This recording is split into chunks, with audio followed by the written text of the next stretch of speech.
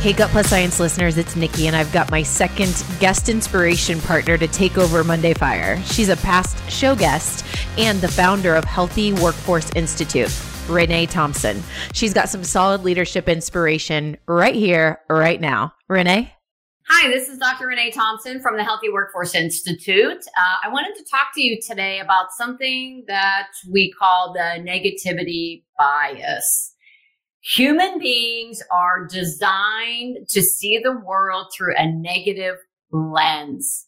They actually say that we think about, 60,000 thoughts a day, and 80% of those thoughts are negative. And why is that? It's because our brains are always out there on surveillance, looking for any potential threats to our survival. So we see everything as negative.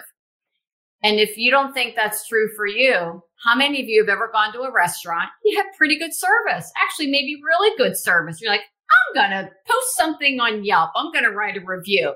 And you walk out, totally forget about it. But if you get bad service, oh my gosh, you're right away on your phone before you leave the restaurant. Texting. How about at work?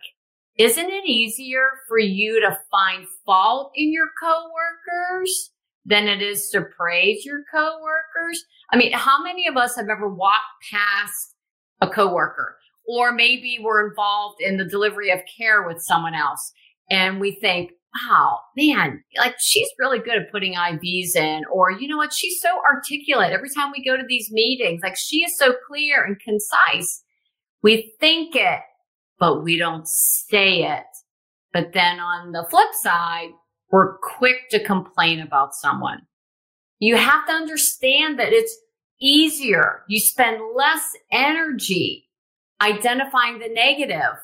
It's easier to complain than it is to praise. And what I'm asking you to do is to step up and deliberately start looking for reasons to compliment your coworkers, to praise your coworkers, to look for the good.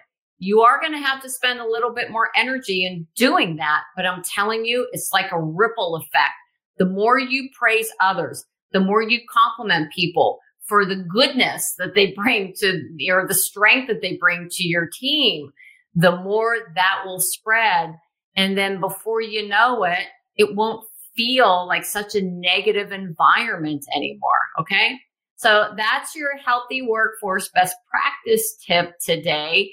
It's to identify, recognize that we all do have this negativity bias, but what I want you to do is flip it on its head, and I want you to start focusing on the positive.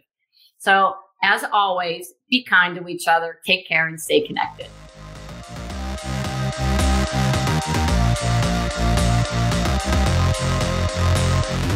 We just left the world a little bit better. Now go do something with it.